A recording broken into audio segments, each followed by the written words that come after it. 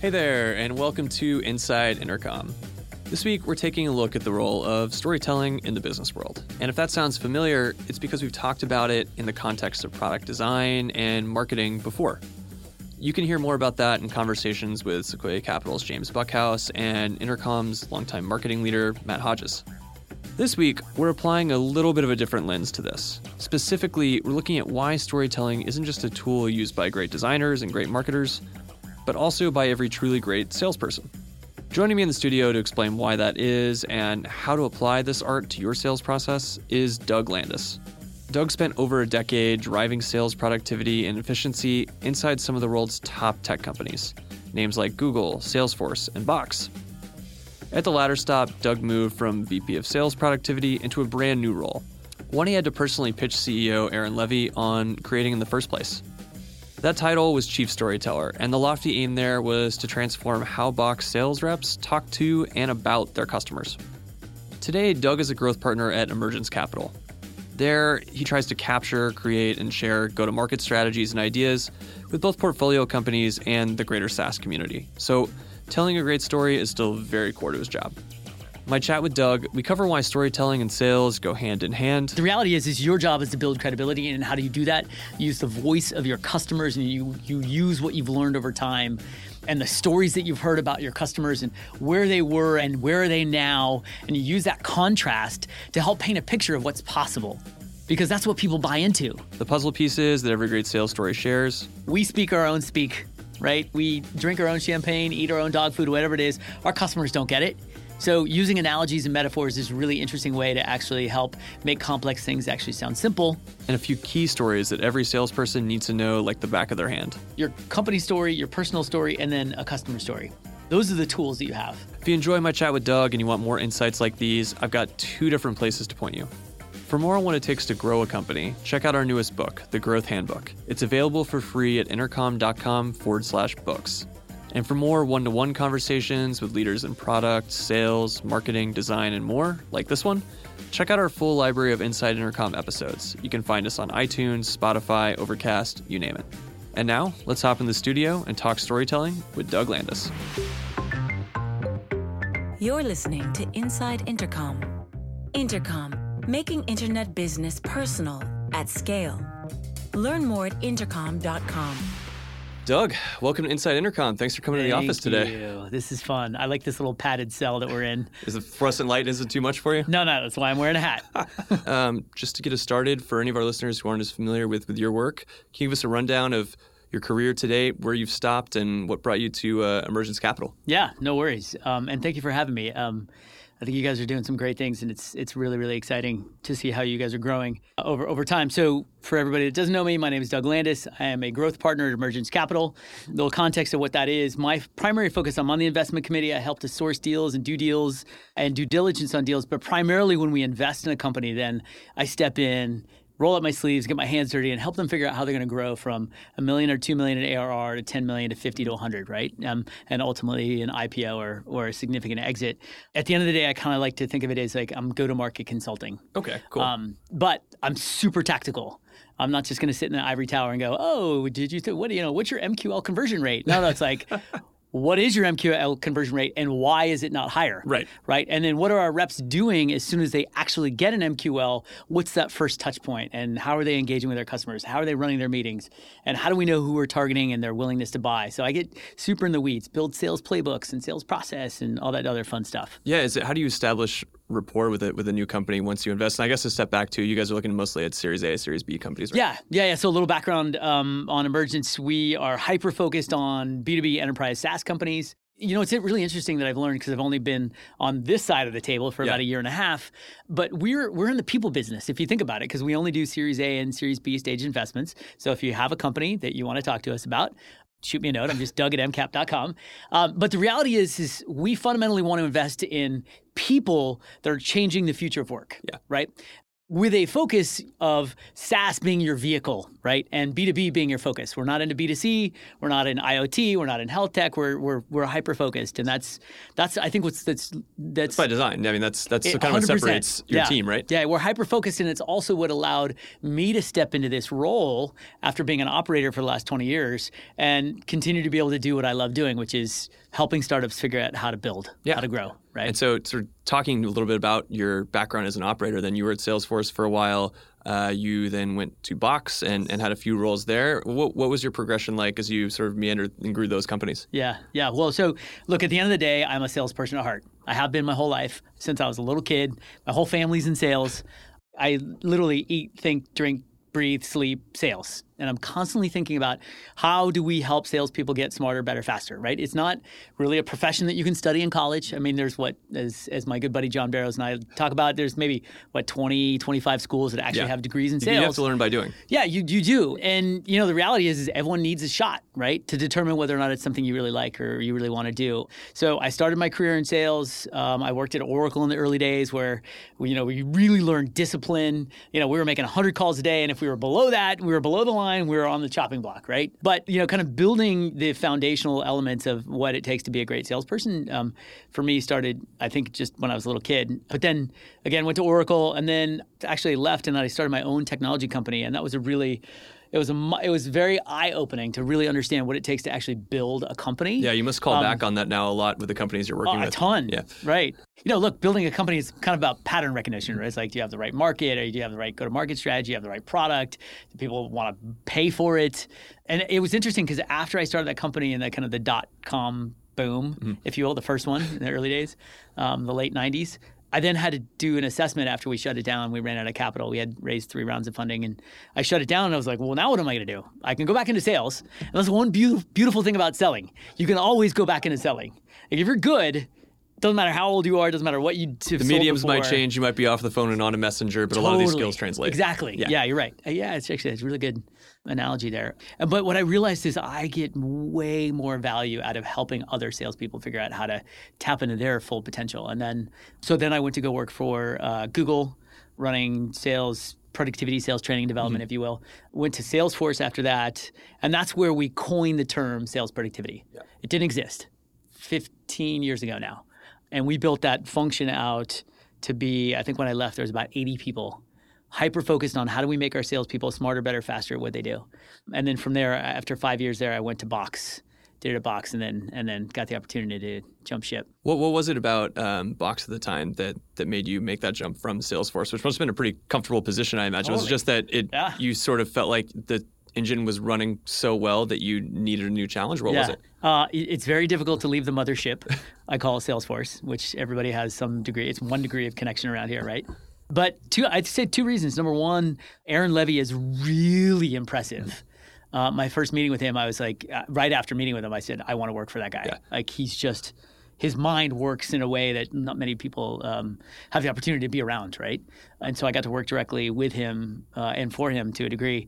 And then the other thing was I got to build it from scratch. Like, there was 2 people that were kind of doing it. They were former AEs that they needed some direction. And so it was kind of like rinse and repeat, build a playbook.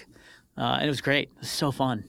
Yeah, and your last role there, I think, is particularly interesting in that I'm pretty sure you invented it out of thin air metaphorically. Obviously, there was a need, but your last title there, I believe, was Chief Storyteller, yes. Which, what the hell does that mean in a sales environment?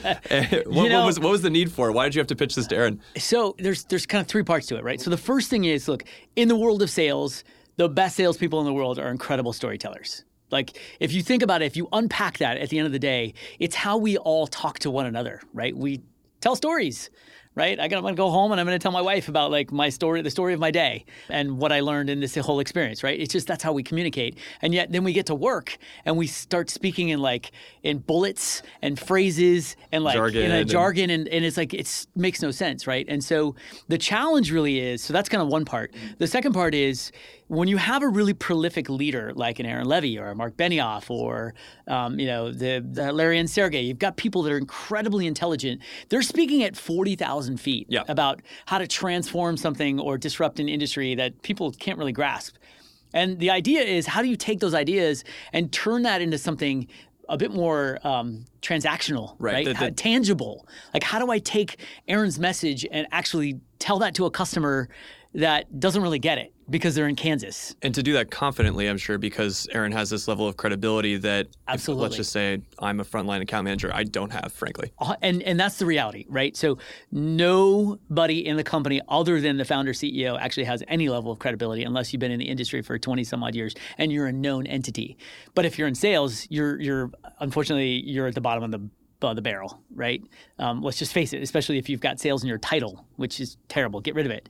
It's my first suggestion. But the reality is your job is to build credibility. And how do you do that? You use the voice of your customers, and you use what you've learned over time and the stories that you've heard about your customers and where they were and where are they now. And you use that contrast to help paint a picture of what's possible, because that's what people buy into. And so you're saying it's not just how you talk to your customers and present the story of the problem you're solving, but how you talk about your customers who have found success with it as well. Absolutely. Totally. So one of the things, the chief storyteller role came out of the fact that, one, at the time we didn't have a CMO. At the time we had a bunch of what I call Frankenstein decks, because we had multiple products, right? And so head of security is building one deck, head of platforms building another deck, core is building another deck, our customer success team is building another deck. And then my job is to pull it all together and go present it to a customer. There's no cohesion, there's no consistency, right? And it's all about us. It's incredibly and remarkably self-serving. And what I realized was people just didn't have the tools to go turn it all upside down and change the voice that we were using. And the other thing is really interesting is customer success is the most underutilized and undervalued function in any organization. And in fact, my good buddy Mark Roberge always talks about how, like, in the early days, hire more customer success folks than salespeople. And how are you defining customer success in this specific context? Because it can be very loosely. Totally. It can be architects. It could be, professional services. In this case, it's customer success managers that are looking to determine, to ensure that you're implemented correctly and your adoption level is high and that there's potential expansion, right? They build those relationships and they really understand how the customer is using the product. What I call like the last 20 yards, right?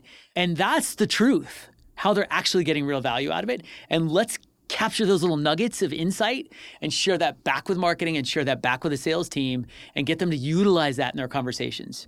And so that was the fundamental goal of the chief storyteller role. It was to try and how do we capture those customer stories in a way that were much more useful and usable across every domain of products that we had. So, all right, take us back to your office in those days. You have just walked out of the room with Aaron. He has officially said, accepted the pitch. This is your new role. Right. Go and do it. What do you do next? Like, what are some of the tangible things that you could do to actually create change in how Box told stories? I asked myself that very same question. I'm like, oh, now what do I do? Now you have to do it. Now I'm going to go do something. And I think that's probably was the hardest part was I didn't want to just go sit and write customer stories, although I ended up doing that. And the difference was so many people write their customer stories of like, here's the problem, here's their challenge, here's how we solved it, here's their ROI. Yeah. That doesn't mean shit. A salesperson, all they're going to do is, again, state a bunch of facts, right, of bullets. Yeah. The reality is I want to know the glue. I want to know who that person was. I want to know what they were really struggling with. I want to know how their world could have been different if they had just opened their eyes or thought about or approached it differently. So a couple of things I did. I went and met with everybody in customer success to try and extrapolate the best stories possible. And then I took those and I tried to reorient those and give those back to marketing and say, we need to incorporate these. If you're the head of security and you're building your security deck for our reps to use, we need to reorient that and make sure that we're using the voice of our customers and these little tiny stories into that, right? Because the reality is our job is to help our customers identify problems that they haven't quite considered. And we're going to pull those problems out of our existing customers. And so the whole goal was how do we pull those out of our customers and then share those internally, both with marketing and with the sales team, so that it reorients our conversation. And then lastly, probably most importantly, was just rewriting our whole first call deck. I guarantee you, if you look at everyone's, it might even yours, maybe not. No comment. But if you look at it, probably the first slide is like, okay, here's who we are. And then the second slide is, okay, here are all our customers. And then the third slide is, here's the problem that we're trying to solve, right? And it's like And you probably already lost who you're presenting to by the time you get through those 3 slides. Because the first 3-4 slides is all about you, right? The customers want to know about them. And the only way that they can compare themselves is if you give them insight into other people just like them, right? So first slide should be like, hey, listen, this is what we've learned from our customers who we feel like are pretty similar to you. Mm-hmm. And the truth is while you may think that this is your fundamental problem, the reality is you might, it's a very important word, you might have problem 2, 3, 4, and 5. And if you don't have those problems now, it's quite possible you're going to have those down the road. And so if you think that's possible, then let's dig into what those problems could fundamentally mean to you and how to think about solving those. Just before we continue with today's episode, I wanted to let you know about Offscript. It's a new series of candid conversations with Intercom leadership all about the extraordinary AI-driven transformation we're currently experiencing. Episode 1 is on our YouTube channel right now. Here's a teaser of what you can expect. I don't want to come across as overly dramatic, but for every single tech company, this is an adapt or die moment. It's inevitable that all businesses are going to go AI first. It's just a matter of time. In this post-AI world, new companies will rise, old companies will fall. Of course, some of these new companies will flame out. Some old companies will pivot successfully too. I don't think any of us could see a world where this wasn't going to be one of the biggest changes in the customer service landscape ever. The world we care about is customer service, and it's so patently obvious that the old way will be quickly obsolete. We're racing hard to build a future which will result in better experiences and results for our customers and businesses too. It's not just a product change, it's a mindset change. Let's make space to talk about all of this. We have so much we want to share. We want to explore these ideas in the open. We want to provoke new ones in you. We want to learn from your reaction. You just click the kind of like big stupid go button, right? And see what happens. Welcome to Offscript.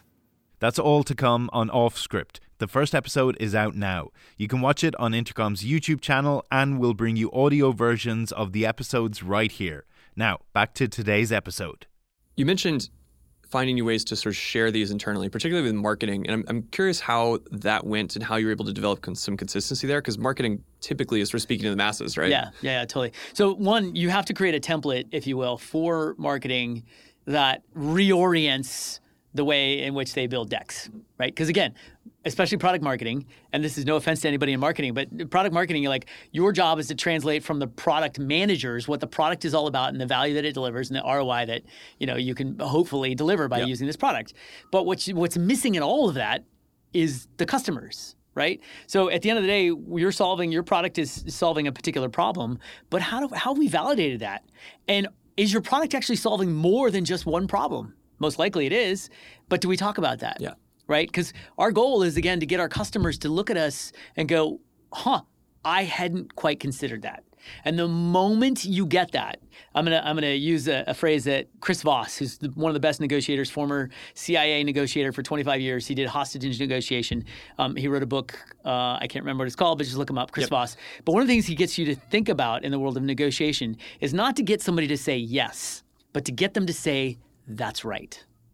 Because the moment they say that, you now have proof that you've built enough empathy and you've demonstrated your level of understanding of them.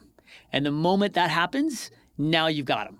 So to get to that point, what do you see as the cornerstones of a really strong, compelling story? Then I don't just mean like beginning, middle, and end, but like what elements have to be there to get the person who's receiving this to that point? Contrast. Contrast is one of the most powerful vehicles for storytelling, right? It is, where are you today? Where could you be tomorrow? It's like, what do you have versus what could you have? Old way, new way, that kind of thing? Old way, new way. It's all about contrast. Mm-hmm. And it's not just contrast by like me telling you about contrast, but it's me using examples, right? Because me telling you is not necessarily all that believable. If I got it right, then maybe it's a little bit more believable. But in many cases, we're kind of guessing because we don't know exactly what's going on with our customers. We're kind of guessing. Or the context that they're in. Right. Timing, relevance, everything else, right? And so contrast is a really, really important vehicle. Analogies, another really important vehicle. We speak our own speak right? We drink our own champagne, eat our own dog food, whatever it is. Our customers don't get it. So using analogies and metaphors is a really interesting way to actually help make complex things actually sound simple. Is that sort of like you're the Airbnb for X or the Uber for Y kind of thing, or deeper than that? Deeper than that. I mean, that's super surface level, but analogies, and of course now I can't think of a single one off the cuff, but in the context of what it is you're trying to talk about, right? So, if you think about, let's use Box as an example, and you think like Box for many people is just like, sync and share, file storage, right? It's like, okay, that's true. There is some truth to that, but it's so much more. Right. So how do you get somebody to understand that it's more when their own point of view is just like, no, it's just storage, and storage is cheap. So why the hell am I going to pay $35, right? So you got to reorient their thinking. And an analogy is a really, really good way. Of course, now I can't think of one right now. I will do so by the time we end. But that's a really interesting way to get them to go, oh, okay, there's more. The other thing, of course, in storytelling is you have to have some sort of structure. We all think of beginning, middle, and end, but at the end of the day, it's just people don't want to know that you're rambling. Like, when is this going to end? Where are we going with this, right? You ever heard somebody tell a story, like you're hanging out at a bar or whatever, and someone's telling a story, and you're like, okay. And hanging out at a bar, or sometimes hanging out in here. Or at the office, and you're like, okay, where are we going with this? When is this going to be over? If there's structure to the story, then it's easier to understand where we are, right? And of course, some sort of emotion. You got to have that emotion, which is why we're using more adverbs, right? We're using descriptive language to talk about what's really going on versus facts and statements. By the way, the other thing that's really important is facts. The number one thing is when you state a fact, the first thing that we do by default as human beings is we want to argue that against that fact. We don't believe it. You tell me a fact, I'm like, all right, where's your proof? Like, I don't like, what's the source? Especially if you're in sales. What's the sample size? Yep. Yeah, totally. If you're in sales, you automatically, I'm already defensive, and then you throw out a fact. I'm like, well, how do I know that's true? Right? So it's be really mindful about just using more emotion versus facts. Facts you can use to back up the story that you just told. It's a great little 1-2 punch. And I know delivery is a huge part of this as well. Were there certain exercises that you were able to take the team through to just help get them comfortable with this? So, I mean, the best vehicle is find your best storytellers in the company and give them the stories to tell and have them just articulate their version of it. So there's no right or wrong necessarily. It's how it's communicated and if it's believable, right? I will say that I am a professionally trained actor. I started acting when I was a little kid. I used to do theater, and then I graduated from Gene Shelton's Actors Lab here in San Francisco. And if you think about what acting is all about, it's the same thing as presenting, which is even if you're presenting over Zoom or intercom, as a matter of fact, or email or whatever it is, when you're trying to communicate, your job, your fundamental job is to try and elicit a positive response from the other person. So if that is my goal, then how do I need to communicate to you in order to get that response, right? Because it's going to be different. If I'm talking to a CFO, the way in which I may communicate or tell that story may be very different than I'm talking to a head of sales.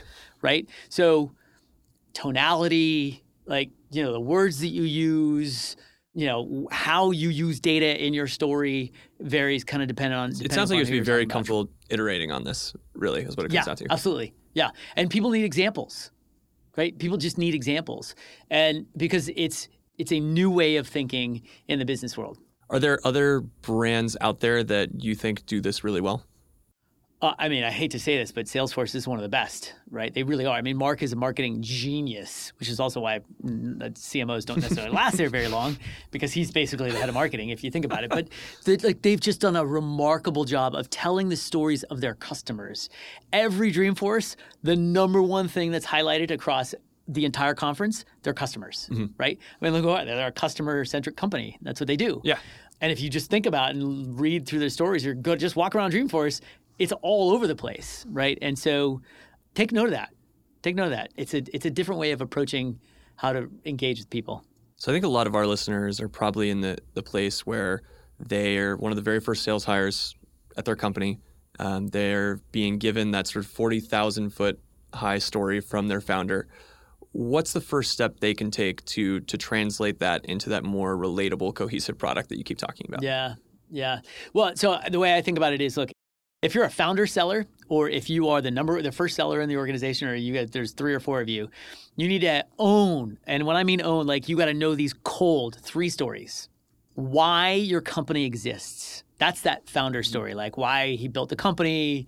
What problem did they find? What was their experience? What pain were they feeling? Yeah, exactly. Totally. And what was that aha moment, right? So why the company exists, why you personally work there.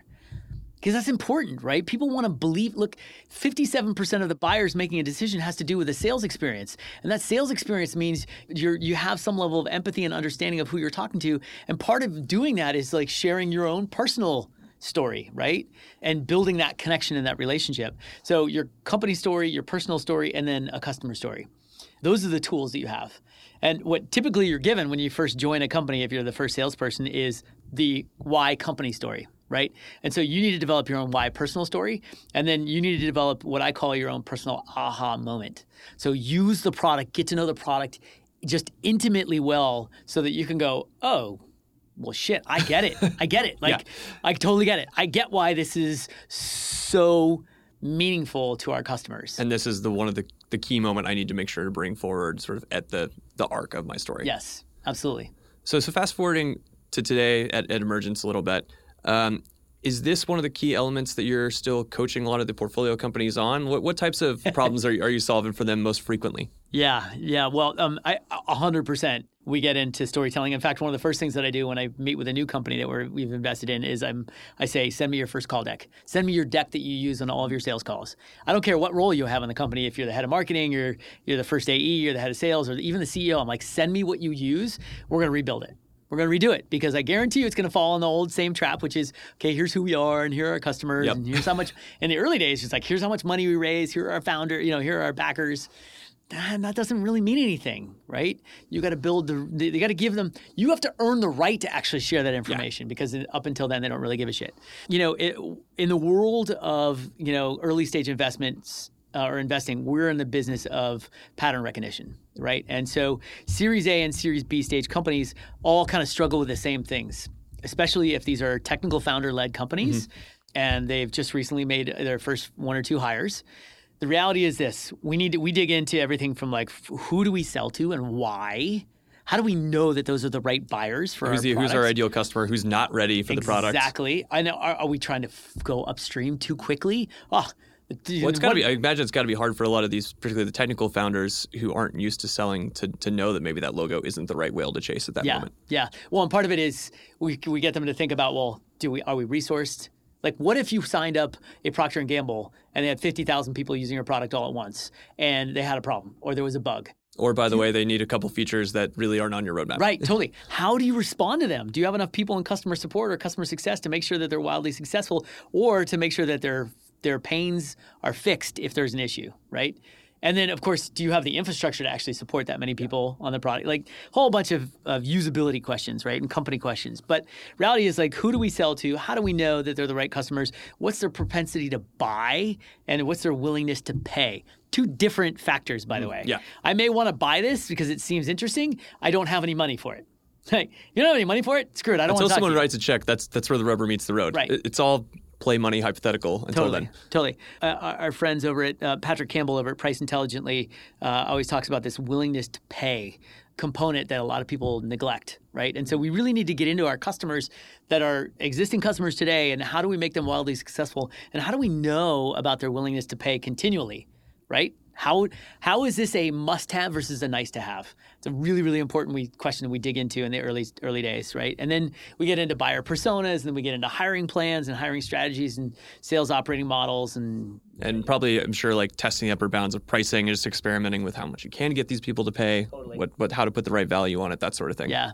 And that's always an interesting balance because in the beginning, you charge a little less than what you think you can get. And then all of a sudden you're just like, oh, I think we need to raise our prices. And it's like, well, hold on. Do you know that? Have you tested it out that people actually are willing to pay that much? Or are you going to find yourself in a situation at Box? I think in the early days, we were selling our enterprise product for like $35 a user per month. But when we were selling to enterprises in the very early days, we were selling it for $5, right? It's costing LinkedIn the equivalent of a cup of coffee.